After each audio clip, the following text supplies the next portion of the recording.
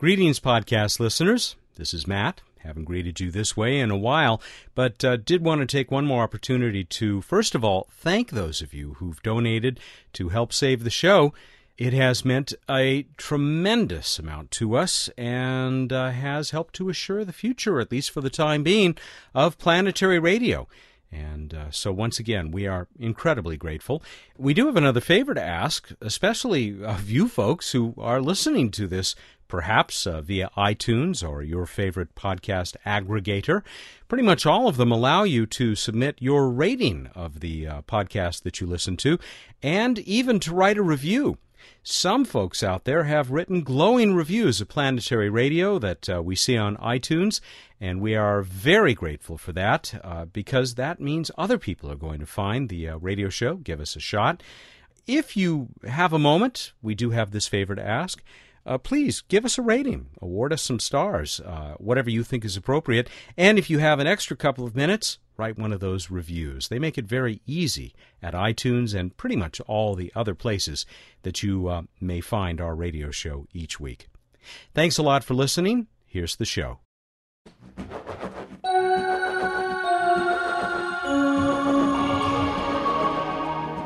The meaning of life, this week on Planetary Radio.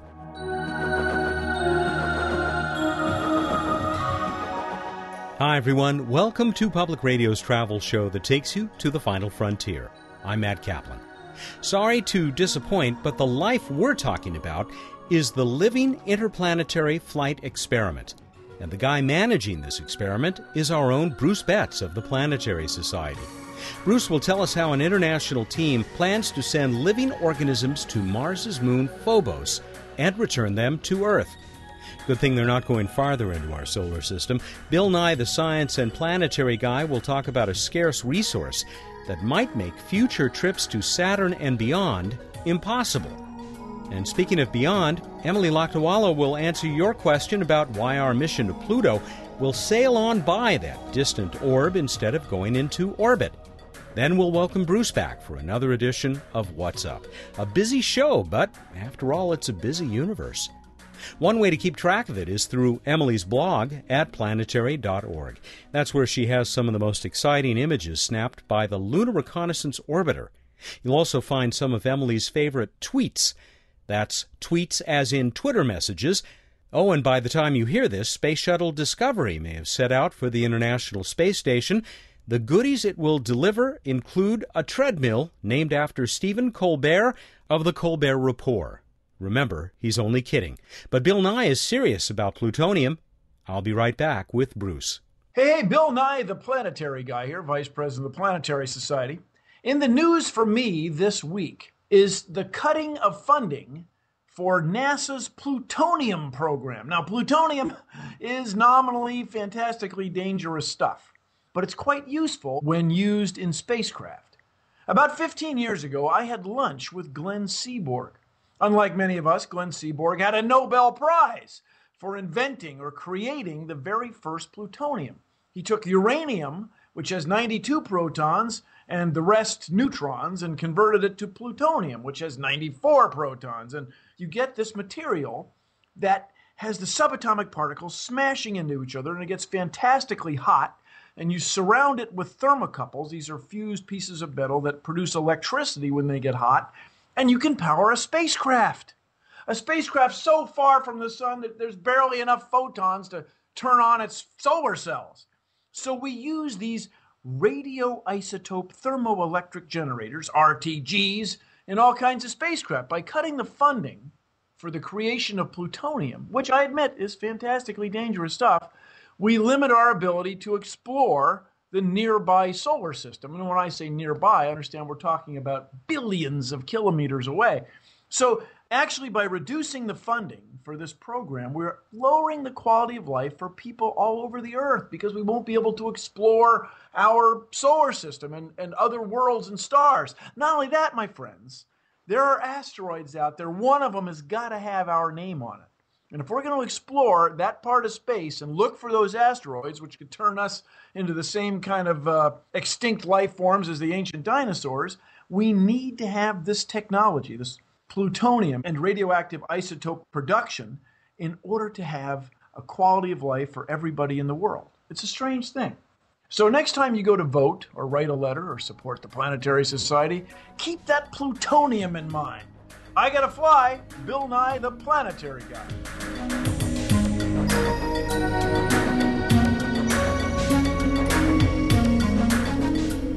The Planetary Society's life experiment is still on track for a piggyback ride to one of the moons of Mars. Challenges remain and a delay is possible, but as we get this week's show out to you, the Living Interplanetary Flight Experiment is set to launch on the Russian Phobos Grunt mission in October.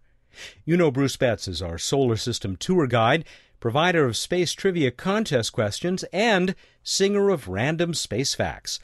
But his work as the Society's Director of Projects includes the shepherding of this unique project. Dr. Betts, formerly of the Planetary Science Institute and NASA, got his Ph.D. from Caltech. He was still at that school when he got involved with a much earlier mission to Phobos, as you'll hear in a few minutes. We met recently, as we so often do, at Society headquarters. So, what is the meaning of life? The meaning of life is, of course, Living Interplanetary Flight Experiment. Well, I thought you were going to say 42, but I like that better. Tell us about this experiment. 42 is not a prime. Clearly, it's not the answer. Hey, this experiment is trying to fly microorganisms to Mars' moon Phobos and back. The real purpose is testing whether life can survive in deep interplanetary space, because no one has ever flown life, not just the experiment, but the critters, to interplanetary space for any extended period of time and brought it back and seen if it could survive. They've done it in low Earth orbit. It's done for very few days on Apollo 16 and 17. Not in deep space, where you have a different environment that's not protected by the Earth's magnetic field. You get more high-energy charged particles and other nastiness. And basically the whole thing is a simulation of a meteoroid traveling through space with organisms inside it to test a part of the transpermia theory, whether you can transport life between the planets, for example, ejecting them off, say, Mars in an impact, if life were there, and having the rocks travel and end up on Earth. Since we know that there are Mars meteorites, or rocks that originated on Mars, the thinking is that, well, who knows? If there was life on Mars at one point, maybe there still is, it could have just hidden out in one of these guys and made it here to Third Rock. Exactly. And theoretical studies, and besides actually having Mars meteorites, theoretical studies show that you can get a few of these over the long history of the solar system actually being delivered on very short time frames, like the duration of this mission, 3 years, although most would take longer. How did this come about? What's the origin of LIFE, life? The origin of life. You're going to have fun with this all through this interview, aren't you? I am. I'll just call you Charlie. Charles. Darwin? Oh, that guy. Didn't he have a dog, a beagle or something? Yeah. I think he was very fond of it. This actually grew out of a smaller experiment that the Planetary Society was involved with when our science principal investigator, David Warmflash, came to us many years ago and had an opportunity to fly just bacteria films, kind of stuff you kind of want to scrape off the wall of the shower. No, not really. But bacterial films, and they flew on what was unfortunately Columbia's last flight. So it was a space shuttle experiment, low Earth orbit, very brief time frame. I recovered the experiment, but was not able to do any analysis. But that was kind of a start into it. Then Lou Friedman, Executive Director of Planetary Society, kind of saw that wouldn't it be great if we could do this in deep space? And it turns out, in talking to David Warmflash and others like George Fox at University of Houston, that's the real unique contribution here, is that people have done a lot of experiments on life. They found it to be very hardy in low Earth orbit, but they haven't tested it beyond that. So we're going to take the science another step farther, and it turns out the Phobos Grunt mission, which we're flying on, Russian Phobos Grunt meaning soil, their primary purpose is to go land on Mars' moon Phobos, collect samples, return them to Earth. Well, they are the only deep space sample return that's going right now, and have been for a few years, that's actually being built and prepared. And so we checked, and after long periods of negotiation and lots of paperwork, got our experiment onto their mission, because this is what we need, is some type of deep space out and back to do this experiment. And there's a special sense of not just deep space, but deep déjà vu for you in this, isn't there? There is indeed deep déjà vu. Yes, I actually did my PhD work working on data from the last time the Russians tried to go to Phobos with the Phobos 88 mission, which were 2 spacecraft that, not surprisingly, launched in 1988. And I had worked on that, working with one instrument, the camera, to plan all sorts of observations. Then one of their spacecraft failed, and then I planned a different set of observations, and then the second spacecraft failed before they'd gotten them, so I ended up switching instruments, switching science topic, but still using some very unique data that they did capture in their 2 months in orbit around Mars. You were still at Caltech at the time. I was Caltech graduate student, so all of this, periodically, all of this seems very odd to me. Yeah, really. A real return to a Phobos, a Russian Phobos mission. Little did you know, 21 years later, you've been involved with it for a while now. Gosh, that seems long. Describe more of your role with the mission.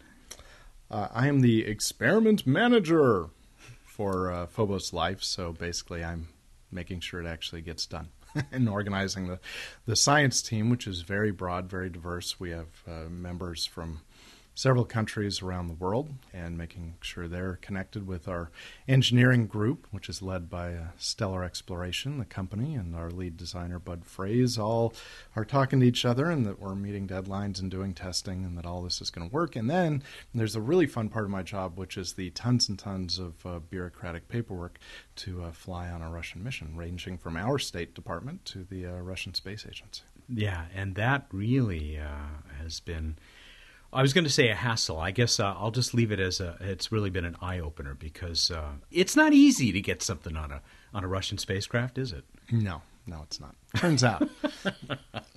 Now, we do have, especially our colleagues at the Space Research Institute there have been very helpful, but it's not easy.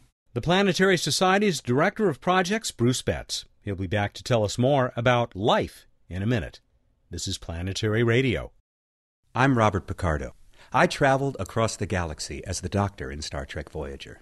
Then I joined the Planetary Society to become part of the real adventure of space exploration. The Society fights for missions that unveil the secrets of the solar system. It searches for other intelligences in the universe, and it built the first solar sail. It also shares the wonder through this radio show, its website, and other exciting projects that reach around the globe. I'm proud to be part of this greatest of all voyages, and I hope you'll consider joining us. You can learn more about the Planetary Society at our website, planetary.org/radio, or by calling 1-800-9-WORLDS. Planetary Radio listeners who aren't yet members can join and receive a Planetary Radio t-shirt. Our nearly 100,000 members receive the internationally acclaimed Planetary Report magazine. That's planetary.org/radio. The Planetary Society, exploring new worlds. Welcome back to Planetary Radio. I'm Matt Kaplan. My WhatsApp partner Bruce Betts has become my guest as he tells us about the Planetary Society's Living Interplanetary Flight Experiment. That's LIFE, a tiny, super tough canister of living organisms that may begin a round trip to Mars's moon Phobos as soon as this coming October. Bruce is the Planetary Society's Director of Projects and manages the LIFE project. Describe this little cylinder. I've seen it mock-ups of it sitting in your office for ages now. But tell the audience about it. And we'll post a link where they can learn more about the LIFE experiment at planetary.org or planetary.org/radio, and they can see it for themselves. Well, at the LIFE experiment, we had some very rigid constraints that the Russians imposed, not surprisingly. And one was that we had to be under 100 grams. And two was that we had to survive very kind of worst-case high G impacts when they return it to Earth. So we had to test this thing to over 4,000 Gs and be able to survive. And this also drove the design between having a very small mass and a very high G load and wanting to have lots and lots of seals, so we're absolutely sure nothing's going to come scooting out of there. So we end up designing what looks kind of like a half hockey puck made out of titanium, And inside that is other basically plastic, Delrin plastic, and there are 30 little tiny tubes that each contain organisms, and then a central container that contains a soil sample. And we have multiple different sealing mechanisms to ensure that this thing stays tightly sealed up. You know, I didn't know about the soil sample, so Phobos Grunt is bringing its own grunt to Phobos. It is. It's bringing its own grunt. In fact, it's even from our Russian collaborator, Elena Vorobyova, so it's even more grunt. Where did the critters come from? Well, we thought of asking you for critters. Because I could scrape the shower wall. That's what I figured. But instead, we went to professionals, and so most of the critters came from a group called ATCC, American Type Culture Collection, in Manassas, Virginia, and they've been a tremendous ally, partner, science team member with us. And they're basically the repository in the United States for critters, as you call them, microorganisms. If people do experiments on different strains, they either order them from there, or when they're done with experiments, they store them there. So they're experts in storage of these things for long term. They have lots of them. So about 3/4 of our organisms came actually from ATCC, who also were the ones who loaded them in the tubes and packed them up. We also have some really radiation-resistant bacteria that came from a group in Germany. Some animals, our only animals, tardigrades, so-called water bears, coming from Ingmar Johnson in Sweden, and the soil sample from that came from the Russians, but actually from Israel. And we have all sorts of fun and friendly, not friendly. None of the, I should mention. We were going to get to this. Oh, okay. It's not Andromeda strain. No. None of these organisms are pathologic. None of them are dangerous. None of them are harmful to humans, animals, anything else. But it's a great little micro zoo. It is a micro zoo. We've got examples. It's like what you would see if you went to a micro zoo for the really extremely hardy animals. Mm-hmm. So we've got samples from all three domains of life, the eukarya, which we hang out in. That's us. Animals, plants, etc. And then bacteria and archaea. Mostly they share some common characteristics. They're really hardy in some manner. Many are radiation resistant, some are heat resistant, some live in salt crystals. Many of them are very well studied, and so we have some of the best studied organisms that biologists really love, and so therefore we can study their changes when they come back, whether dead or alive, much more effectively. Pretty much all of them have their genomes sequenced, and we have a diversity to give us a comparison, and many of these have flown in low Earth orbit in experiments, including from some of our collaborators like Petra Rettberg's group in Germany are flying these on the ISS right now, some of them, so we'll have a lot of intercomparison possibilities. How is this little capsule going to be recovered once it gets back to our neighborhood, and then what happens? When the Life Biomodule comes back inside the Phobos Grunt sample return capsule, it comes into the atmosphere and lands in Kazakhstan and gets recovered with the sample return capsule. Eventually, after proper procedures, migrates its way back to ATCC in Virginia, gets opened. All of these organisms will be carefully tested, characterized of what lived, what didn't, what damage is there, what isn't there, and if they lived, how many of them lived, things like that. So I suppose, in addition to sort of testing this transpermia hypothesis, there could be something useful here as we prepare to send someday more complex organisms out there toward the red planet, like us.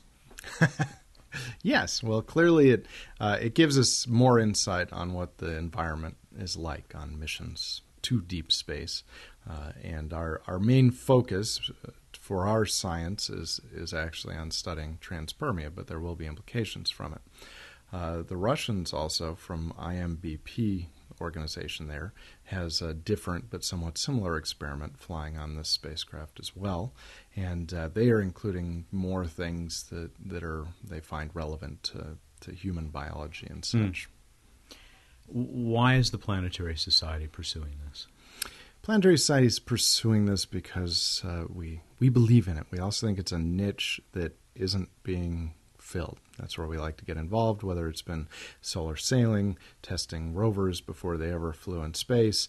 This is an area that we think has a lot of potentially profound implications, one that we have opportunities to do well with, to create teams that can do this inexpensively but effectively, and pursue some interesting science that also has great public interest. And that's the other thing. It's talking about life in space, going out and back. You get a lot of public interest, and that's what, in the end, we're about, is inspiring public interest in space exploration. Thanks, Bruce. You're welcome. Thank you, Matt. He's Bruce Betts, the Director of Projects for the Planetary Society, and heavily involved with the Life Experiment. And you can read more about that at planetary.org, and we'll have some links at planetary.org/radio. Are you a regular listener to our radio program? I've heard it before. Yeah, well, stay tuned, because the I next actually enjoy segment... it very much. Oh, thank you. That segment at the end? Yeah. Oh, God, I love that one. Stick around. I'll introduce you to Bruce Betts, the Director of Projects Great, for the I look forward to that. Society. I look forward to that. Thank you. Right after Emily's Q&A. Think I can get an autograph? Don't push it.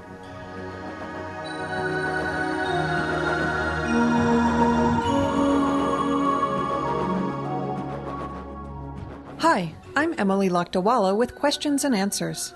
A listener asked, after going to all the trouble of sending New Horizons to Pluto, why just pass by and not go into orbit?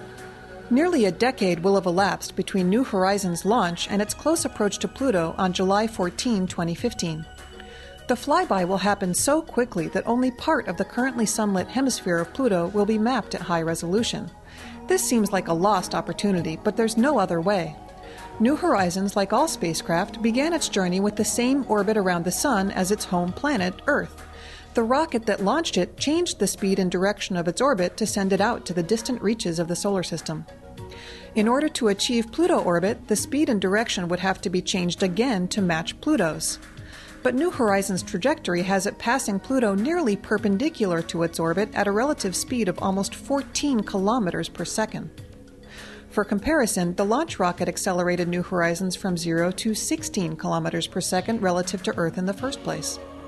Other spacecraft have achieved orbit at nearer planets because they started out with trajectories that more closely matched their goals, and the bigger planets have much more mass than Pluto does, so the planet's gravity was used to brake spacecraft into orbit. The New Horizons team has another excellent reason for not going into orbit. Flying past Pluto means that New Horizons will travel onward to encounter 2 or hopefully more other smaller members of the Kuiper Belt, helping to place Pluto in context and advance our understanding of the dimmest reaches of the solar system. Got a question about the universe? Send it to us at planetaryradio@planetary.org. And now here's Matt with more Planetary Radio.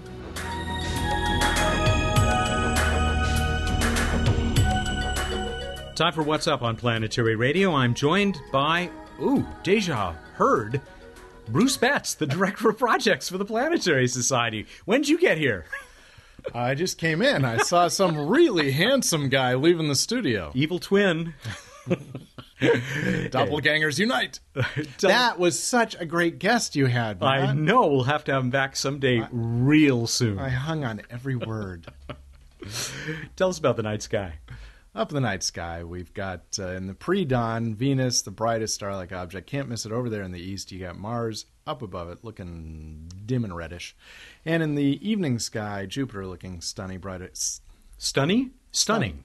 It's stunning. No, it's like a combination between stunning and sunny. Yeah. Which is what you get from a distant planet. It's all reflected sunlight. Really? Yes, it is. Jupiter, look over in the east, and you'll see it in a high overhead in the middle of the night. Check it out. It's fabulous. Let's go on to this week in space history. It was a Voyager 2 week. 1981, it flew by Saturn. 8 years later, same week, flew by Neptune. Wow. Only fly by now and forever. No, now and a long time from now of Neptune. Someday we'll get back out to those guys. It'll be good. Yeah. In the meantime, we're going to entertain ourselves with Random Space Fact!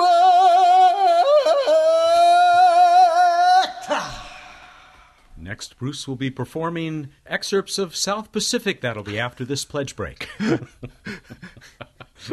Sadly, the first thing that came to mind was I'm going to wash that man right out of my hair. I don't know what that means. I was thinking of Some Enchanted Evening, which is what we ought to call this segment.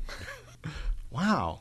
Can we do that? Is that trademark? I don't know. Anywho, random space fact. Sun synchronous orbits. That's what we're talking about. A lot of spacecraft in Earth orbit, Mars orbit, definitely, use a clever orbit called a sun synchronous orbit. And that is near polar. It's actually somewhat retrograde. Going slightly in the opposite direction from the planet's rotation. And if you do this at just the right altitude, you end up passing over a given location on the surface, or any location at the same latitude, you pass over at the same time. So, for example, you can have a 2 p.m., 2 a.m. orbit, so that you pass over the same place 2 p.m. every day, 2 a.m. every day. You may ask, why would you ever want to do this? I'll bite. Why? Well, one reason is, say, for imaging, because that way you always get the same shadowing no matter where you're looking. And so, therefore, you can compare things from one time to another, or you can compare one location to another more easily. And it's helpful for other instrumentation as well, where you want to look at things always with the same type of lighting or same time of day for whatever reason. Makes a huge difference. I just saw a thing about lunar surface images and the tremendous difference it makes looking at it different times a day. You know, compared to sun overhead and sun shadowing the craters, they look a lot more threatening. I think we should only land next time when the sun is directly overhead. Brilliant. They look very peaceful and welcoming. Yes, you lose a lot of perspective, at least with the human eyes, if you drop out the shadows. I sure do. But the disadvantage of sun synchronous is that is the same as the advantage. Sometimes you can do other imaging tricks if you can look at different times of day and different amounts of shadowing. But typically, several of the recent orbiters in Mars orbit have been sun synchronous, as are the others. And then the scientists all fight for what time of day they fly over in their orbit, because some of them like different times of day. It eventually gets settled, usually by mud wrestling. Sometimes they even change it during the course of the mission. Not the mud wrestling, the time. They are synchronous. All right. Well, let us go on to the trivia contest. I don't have a clue what we asked them. Oh, let me remind you.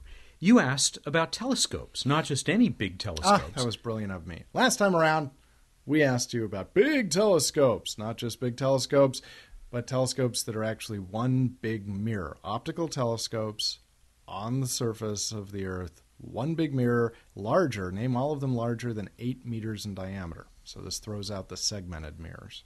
How'd we do, Matt?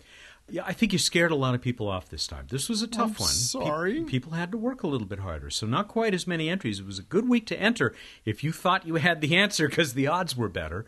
And the guy who beat the odds, according to random.org, was Alexander Moeller. He didn't actually provide the pronunciation. What would that be in German? Miller? Well, I'll go learn German and check back with you. Okay, would you? Anyway, Alex is from Germany. And he has the complete list. You ready? Here it is. I'll do it real fast. Gemini North and South, 8.1 meter mirrors each. Antu, Kuyen, Melipal, Yepen, 4 of them, of the Very Large Telescope in Chile, each with an 8.2 meter mirror. Subaru, atop Mauna Kea, 8.3 meter. And, you ready for this? What's the biggest? The Large Binocular Telescope atop Mount Graham, with a pair of 8.4 meter mirrors on one mount. So, Alex, we're going to send you a Planetary Radio t-shirt and, if you wish, an Oceanside Photo and Telescope Rewards card. How about next time? For next time, we're going to play Planetary Radio Jeopardy. The answer is 1370. That's better than 42. 1370 is the answer? Yep, 1370. Go to planetary.org/radio to give us the question. There's certainly one I have in mind, a very important number in solar system science. And I thought the telescope one was hard. So 1370 is the answer. Give us the question by Monday, August 31st at 2 p.m. Pacific time. Hey, people got to tune in next week because we're getting some very funny responses of what people should tweet to the alien. So be sure and listen. Okay. All right, everybody, go out there, look up the night sky, and think about watts per square meter. Thank you, and good night. I don't know. Watts per square meter. How?